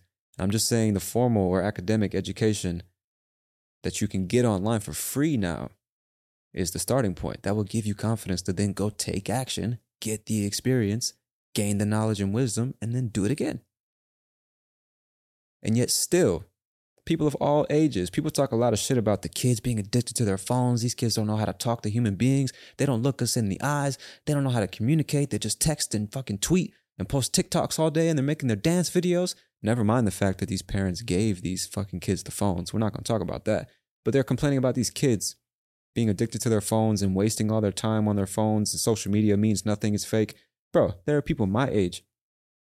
There are people our parents' age. Parents, grandparents addicted to their cell phones. Social media in general has reduced the majority of society to a bunch of people having the mentality of fucking high school kids, competing in some fucking popularity contest, desperate for validation and stimulation and entertainment, because a normal life is just too boring for most of us now. That's a problem, bro. And I love the internet. I love social media. I post on social all the time. You probably found me because of social media. I'm not trying to demonize it. I'm just saying that's one particular use. But there's this whole other world over here where you can actually use it to make your life better, to get an exponential return on your time invested. There's no return on time invested scrolling on social media. You might learn a couple of things here and there, but the majority of your time is wasted. I think we can all agree on that. But learning, you're never going to waste time learning. Not useful things anyway. You can waste a lot of time trying to memorize information that's useless. But learning useful information that's going to make you or your life better, that's never a waste of time. Ever, ever, ever, ever. And you can do it for free now. And yet still, scrolling mindlessly, looking for cheap entertainment is more interesting. Blaming our parents, blaming the fucking government, blaming capitalism for our shitty lives is more interesting than using the fucking godsend of a gift, the privilege that is the internet. Freely accessible information, entertainment, networking. It's free. It's on demand, bro. It's on demand. We're not using it to make ourselves better, more efficient, more productive, more emotionally stable, more intellectually stimulated and capable. None of that shit. Talking shit in people's comments is more fun. Judging people quietly from afar is more fun. Scrolling mindlessly looking for some cheap entertainment is more fun. But I'm telling you, bro, the longer you stay on that path, the higher the chance for regret. And that is the most painful thing one can experience in life. Because there's no way for consoling that pain, right? Opportunities you consciously just missed, wasted, threw away, you know what I mean? Knowing you could have and should have done something, but you didn't. There's no way to console that pain, bro. And you might be thinking you're young, you're 18, 22, 24. I got time. I'm young. I want to live my life, be free, independent, blah, blah, blah. All right, bro. Maybe that's what's best for you. I don't know. I don't know you. I'm just speaking from personal experience, you know? And I just think a lot of us are going to regret not using the internet to its full potential, not using it to create the lives that we are excited to live, because that is possible now with the internet. Not possible for everybody. I know I'm coming from a very privileged North American perspective, but you can't deny the fact that people all over the world, not just the United States, are changing their lives by using the internet to educate and empower themselves, as opposed to entertain themselves and bring down other people. You can't deny that. No matter what country I might be from, you know what I'm saying? You can't deny that. Almost everything I know how to do today, I learned on the internet and just through experience. My parents didn't teach me shit. Most people's parents don't teach them shit. And so they go through life kind of lost, and now there's this distraction that's the cell phone. So you don't really have to think about the fact that you don't know shit. You don't know how to do shit. You don't really provide any value to anyone, not even yourself. And you can kind of numb that anxiety-inducing feeling. You can numb that pain. You can numb that negative feeling with this mindless scrolling on your cell phone. It's always there. Always something to watch or listen to or read or distract you from the fact that this shit is real. This is not a game, bro. It's not a game. It is a game. Let me say that differently. This is a gigantic game. And the point is, you can go through it sleep and just take whatever's handed to you, or you can wake the fuck up and try to, play the game in the way that you see fit. And I guess the point I'm trying to make is that is easier than ever before with the internet. You can learn anything, you can do anything. The only thing stopping you is self-limiting beliefs. In most cases, if you're listening to this, that's probably what it is. You're fortunate enough to have a device that's capable of streaming audio, which means you have a device and the internet. So it's a start. You know what I'm saying? Maybe I'm talking out the side of my face. Maybe I sound like a fucking idiot right now. Maybe I'm too privileged to understand what it's like in other places, and I don't understand the difficulties stacked against all these people. Maybe. It's definitely possible. But I don't think that's the case. I'm just saying, man, we got to stop taking the internet for granted. Cannot, bro, you understand. Imagine you want to work for yourself. You want to be a hairdresser, a makeup artist, a language teacher. You want to be a musician. You want to be a plumber. You want to be a fucking, I don't know. You want to be a podcaster. You want to be whatever. You want to work for yourself and live life on your own terms. You don't want to have a boss. You don't want to work 40, 50, 60 hours a week.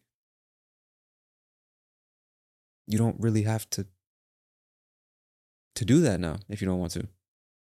You can actually just get online and say, let's use makeup artist as an example. I want to be a makeup artist. You don't have to go the traditional path then. Of course, you need to go get certified and know what you're doing and all that. But I mean, to pay your own bills and live life on your terms. Bro, you could start a podcast called Makeup Mondays. And every Monday you drop an episode about not just doing makeup in the industry, but interviewing other makeup artists, giving business tips and tricks, learning or talking about your personal experience, or just talking about life in general. I mean, look at me. I'm a fucking English teacher, but I'm talking about all types of shit. Language, life, culture, society, philosophy, because I'm interested in a bunch of different shit. And so even as a makeup artist, you don't have to just talk about makeup. I'm saying you can start a podcast, build an audience, and then monetize that audience through ads, subscriptions. People can support you. You can do brand deals. You can attract private clients for your makeup artist services, all through your podcast. On TikTok, which is even more effective in the short term, you can just post videos for free and promote yourself and what you're doing. Show people that you know what you're doing. Show people why your technique is better or that you're the highest quality. Tell them where you're located, where they can come get your services. Create a website for free with scheduling software that's free and have people schedule appointments with you to then come pay you money to do the work that you love doing. All because they saw you on a TikTok video that you posted for free. You understand that in the past, the only way to get in front of people was paying for advertising. And it still exists today. You can go on Facebook, pay for Facebook ads. Hopefully your targeting is correct. Instagram ads, Google ads, any platform, YouTube, any platform where it's free for the users to sign up. There's ads. You can, how can I say this? You can be showing the ads to people as opposed to being a consumer and only seeing those ads. I think you get the point. That was the only way to do it. Before that, you had to spend 6 figures on a TV commercial that only gets shown in your local area. That's how you drove business. You understand what I'm saying? Before that was fucking billboards and posters and shit. Now you can grab your cell phone and talk to the world. The world the fucking world, bro, and say whatever it is you got to say. For free, bro. Like, you need to stop. You need to stop. You need to stop and just think about that for a second. Think about that, bro. Doesn't matter what you're doing. Doesn't matter what you're doing, bro. Consider the fact that Mr. Beast, the biggest YouTuber on the planet, grew his 100 million, much more than that now, 100 million subscriber audience. And he started with an iPhone in his bedroom, posting videos on YouTube for free. He got his first 200,000 subscribers with an iPhone 4, recording and editing his videos on his cell phone. A cell phone much less powerful than the one you probably have in your pocket right now.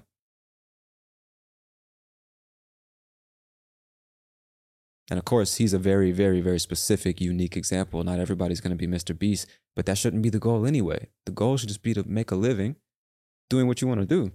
And it doesn't matter if you want to be a content creator, a freelance graphic designer, a programmer, whatever. You can increase not only your knowledge and experience and the value you provide, but increase the chance of it actually being successful by using the internet. Educating and then promoting yourself on the internet, even on LinkedIn, just posting about what you know, posting your thoughts about the industry, making a name for yourself. Because I hate to tell you, that's all we're going to have at the end of the day is our name, our reputation. That's all that's going to matter. The internet is automating and commoditizing so many different things that it's not just, the only thing that people will be able to distinguish is the brand. For example, let's take cheeseburgers. The first one, it's like, oh, this is amazing. This is incredible. This is novel. Everybody comes to this cheeseburger restaurant because it's the only place you can get cheeseburgers. But then people kind of understand the business. They understand how they can do it for themselves.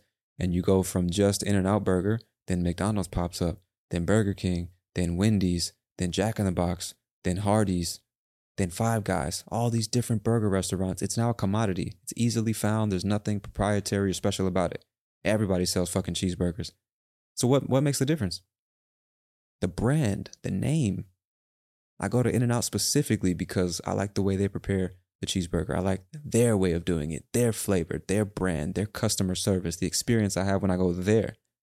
I could go to McDonald's, probably pay less than I would pay at In-N-Out Burger, but I don't fucking like McDonald's. You understand what I'm saying? Think about that in the context of business, in the context of romance, in the context of your career, trying to find a job. It's all about your brand. It's all about the reputation. How do people think about you when your name comes up in conversation? How do they feel about you? What do they know you for? You can control that now. Well, you can't control it. You can influence that now on the internet. If you're into cooking, for example, you can just start posting videos of yourself cooking. Talking about your recipes, why you like this, why you don't like that, talking about the history and the culture behind it. And this is the authentic, and that over there, that's not real, blah, blah, blah. And you're just slowly building your reputation as an expert in this field because that's all you talk about. People start to know you for that. So when they want cooking advice, who do they come to? The motherfucker that's been posting videos about it for the last 12 months. You. Right? Oh, and guess what? You got a course that you can sell them. How they can do it for themselves. You got free ebooks to provide value. You're doing live streams to help people to show them how to cook in real time. Now you're known for being the cooking expert. Now brands who want to sell their cooking equipment or their special spices or their foods or their delivery service, they want to advertise on your videos because you've built this incredibly large audience that's hyper focused on cooking. So their products are perfect for your audience and they'll pay you to show their products to your audience. And now you're making a living making videos about fucking cooking, bro. Obviously, everyone's not going to do this. And if I had more time to think and prepare myself, I could think of how this thought process could apply to literally anything in life. I'm just saying the internet is not to be taken for granted. You can get better jobs because of the internet. You can work for yourself because of the internet. You can make better friends in more countries. You can learn multiple languages. Educate yourself on just about anything there is to know that's useful with the internet. entertain yourself until the day you die because of the internet. You understand what I'm saying? This is not, we shouldn't be using this as a toy. It's a very, very, very, very powerful tool, you know? And I'm guilty of it too, bro. I mean, I've wasted time. I continue to waste time on my phone, watching random shit on YouTube when I know I should be working and all that. I'm guilty of it too. That's why I said, myself included, all of us are taking this for granted. And I just think it's got to stop, man. At least for me, I'm not saying, oh, this has to stop. The world must stop wasting time on social media. That's not what I'm saying. I'm saying I know personally I need to stop wasting time, and I'm encouraging you to stop wasting time. Start figuring out how you can use the internet to make your life significantly better. Not just more tolerable. I don't know. I don't even know what else to talk about, man. I wasn't planning to go that in that direction. I'm sorry if that was depressing. I didn't mean to get on my soapbox and start preaching, because that's not my intention. I fucking hate motivational speeches. I think they're dumb. What does that mean? I don't think people who give them are dumb. I don't think people who listen to them are dumb. I just think they're dumb. Like, you know? Because motivation is bullshit, bro. Motivation is just an emotion. And you can't rely on your emotions, bro. Motivation is here when you don't need it. And it's never to be found when you need that shit. Fuck motivation. Fuck motivation, bro. Always there when you don't need it. Never there when you need the shit. Fuck motivation, bruh. It's fake. It's fake. Motivation is it's like your brain being greedy. It wants to feel the benefits and the satisfaction of having accomplished something before it actually accomplishes it. Fuck motivation. Fuck that. Because then you get that surge of dopamine to your brain. Fuck yeah, I'm going to do it. It's going to be amazing. And then it comes time to do the shit. Motivation took a vacation. It's off in fucking... It's in Brazil somewhere on a beach, frolicking through the goddamn water, having a good old time. While you're sitting there in this room, lacking motivation, feeling depressed. Why can't I get myself to do this shit? Where's my motivation? You're calling it and shit. Hey, motivation. Where you at, bro? I got some shit to do. We agreed, bro. We was gonna do it big, bro. Where you at, man? The motivation not even picking up the phone, sending your ass straight to voicemail. Fuck motivation. Fuck motivation, man. I'm just saying it's unreliable. It's unreliable. So motivational speeches is weird, man. Some stranger just yelling at me. That's really a motivation. A motivational speech is just somebody saying obvious things in an energetic way. I'm not saying anything you don't know. I'm just saying it in an energetic way. You feel sad. They're extremely excited. They're going to elevate your mood with their excitement. Work hard. Be disciplined. Yeah. It's like, yeah, nigga, I know that. Are you going to, you going to help me do the shit, or are you just going to yell at me? Get the fuck out of here. Fuck motivation. I don't know. First of all, that's not even motivation, right? That's inspiration. It should be called inspirational speeches. Motivation is great. So I take back everything I said about motivation. Insert the word inspiration into everything I just said. Fuck inspiration, dog. Inspiration is for artists. You feel inspired, you paint something. You feel inspired, you record a song.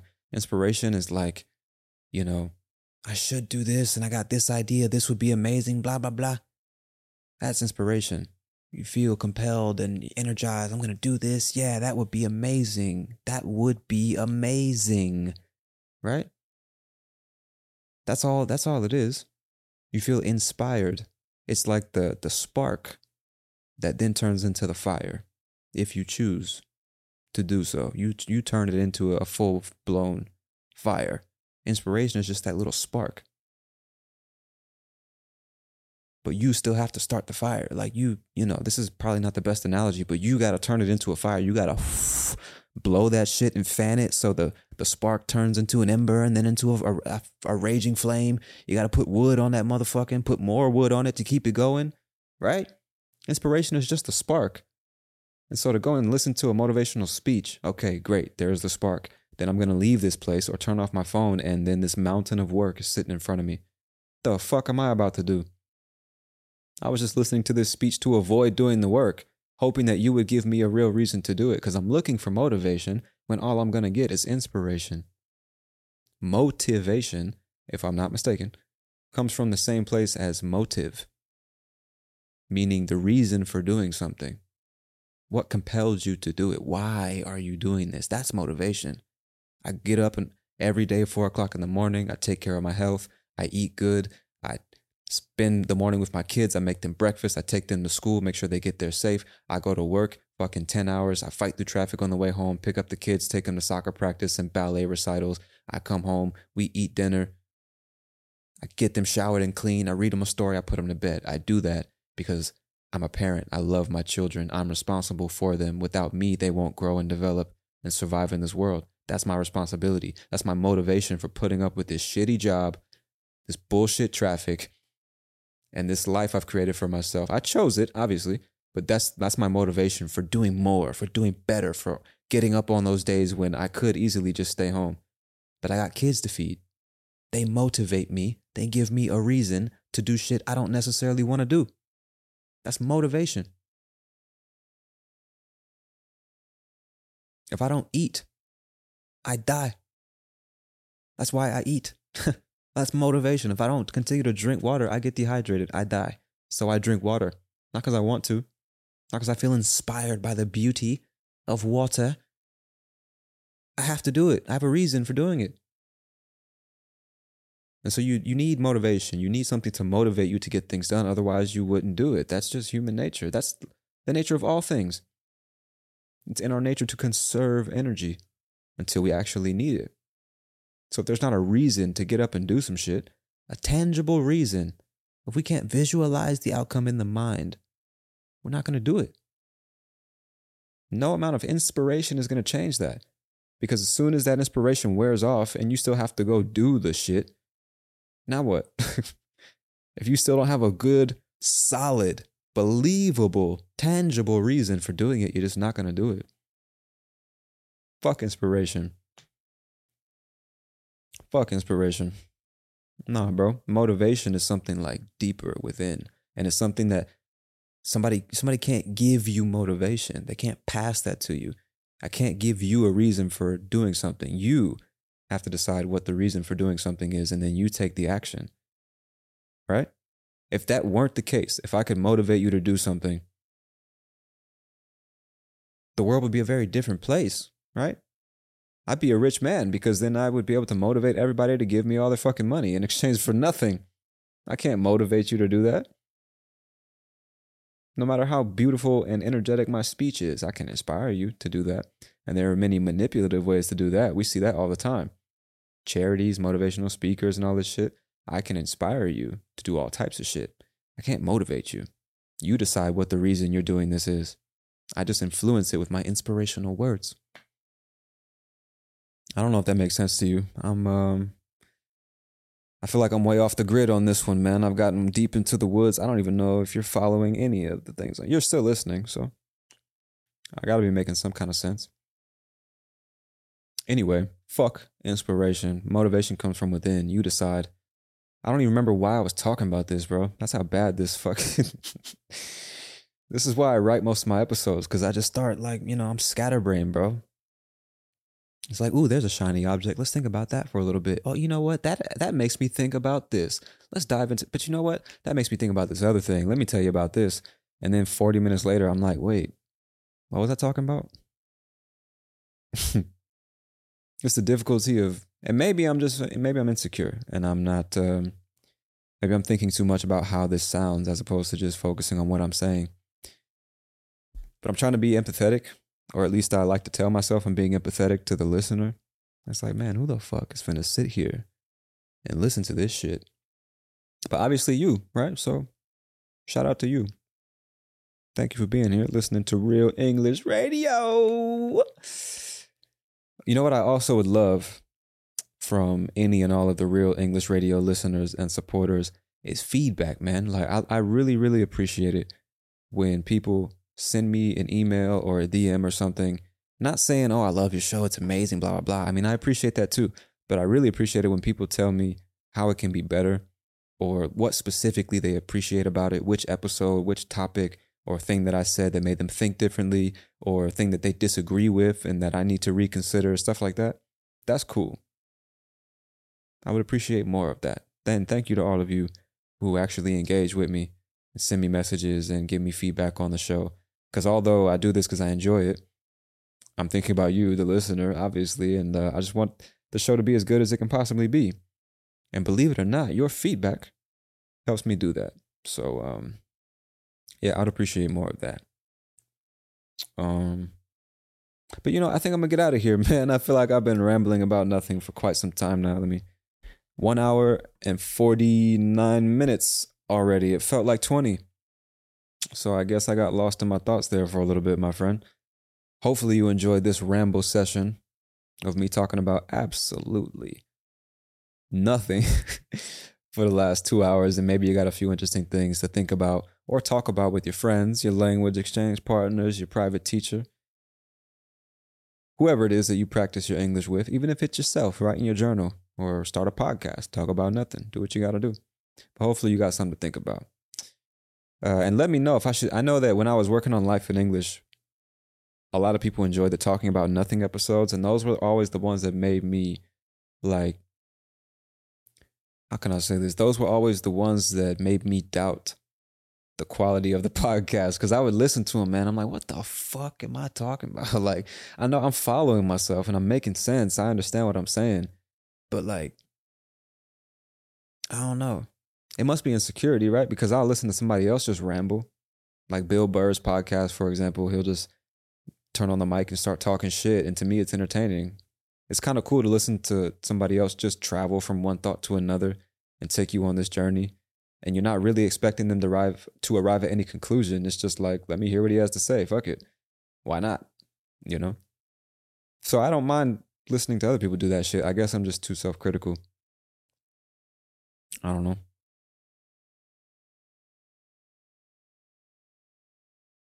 Anyway, I guess that's it for this episode of Real English Radio, my friend. Thank you so much for all of your time and your attention. Thank you to my Patreon supporters who enable me to keep producing this podcast week after week. I got so much love for y'all and appreciation. You know what I mean? I really, really, really thank you for your monthly support. And a lot more episodes coming soon, man. Hopefully much more structured than this one. You know what I mean? Got some very, very interesting subjects coming up soon. If you'd like early access to new episodes, you can subscribe on Patreon. If you'd like access to bonus episodes and the script and vocabulary guide for every episode, you can also subscribe to Tier 2 on Patreon. I really appreciate the support, my friend. And I guess that's it. So this has been another episode of Real English. I'm like, just so you know, I'm sitting here like, man, how can I end this episode in a way that's not fucking weird? I feel weird after just rambling for 2 hours and being like, okay, well, that's it. Talk to you later. Bye. Oh, no. I think I need to do more of these so I can get better at speaking off the cuff. You know? I remember one time, I wish I would have done this a lot more. I was living in Irvine, California, and there was this event called Toastmasters. They have them all over the country. And the purpose of this event is to help people. Basically, it's like exposure therapy. It's for people who are afraid of speaking publicly in front of crowds. And so I don't remember what motivated me to go to one of these sessions. I guess I was just trying to improve my communication skills at the time. I really don't know. But I wanted to get better at public speaking. So I went to this place, and the way it works is you arrive, you just say hello to the other people, and they get started immediately. And one by one, every person has a particular topic that they need to talk about or argument they need to support or go against. And unscripted, unprepared, you need to speak about it for 2 to 5 minutes and give this little speech. And by doing that again and again and again, you kind of just get comfortable being on stage, talking to a crowd, looking at people in the eyes, not being nervous, being confident in what you're saying and what you're doing, right? It's just exposure therapy. The more you do it, the more normal it seems to you. And hopefully the better you get at doing it, which gives you more confidence and pleasure when you do it and all that. And that, for some reason, I thought of now, and it made me think maybe I should do more of these talking about nothing episodes, because that's always something I felt I could get better at. And as I listen to my podcasts, I really want to get better at it because, again, I'm doing this because I enjoy it, but I'm thinking about the listener. It's like I want to make the best possible listening experience. I don't want to just be here talking about fucking nothing, ironically. But you know what I mean. I don't want to just be spouting off a bunch of fucking nonsense that's not even interesting to listen to. I want to make a good show. So I think by practicing speaking off the cuff, which basically means unpreparedly, I didn't write a script. I didn't really think too much about what I wanted to say. I'm just speaking as I think. There's not much time passing between me having the thought and me expressing it to you, right? And I really want to get better at that, just in all cases, whether I'm in a meeting, in a class, podcasting, whatever. Because I know for sure now, through experience, the better you can communicate, the better your life in general. And obviously life doesn't always allow for a script or preparation. So just having your words at the ready to express whatever it is you have to say, and also being able to stitch together different thoughts and ideas without preparing first is a very valuable skill to have when you talk for a living. And I talk for a living, you know what I mean? So anyway, that's my personal, what can you call it, self-improvement journey that I'm on these days. And I hope you get on that journey with me, man. Do not underestimate the value of quality communication skills. Verbal, written, whether you're speaking or writing is what I mean to say. It doesn't matter.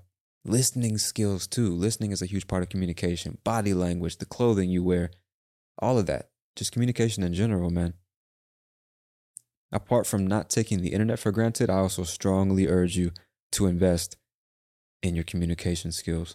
But I guess I'll save that for future episodes, my friend. I'm going to get out of here.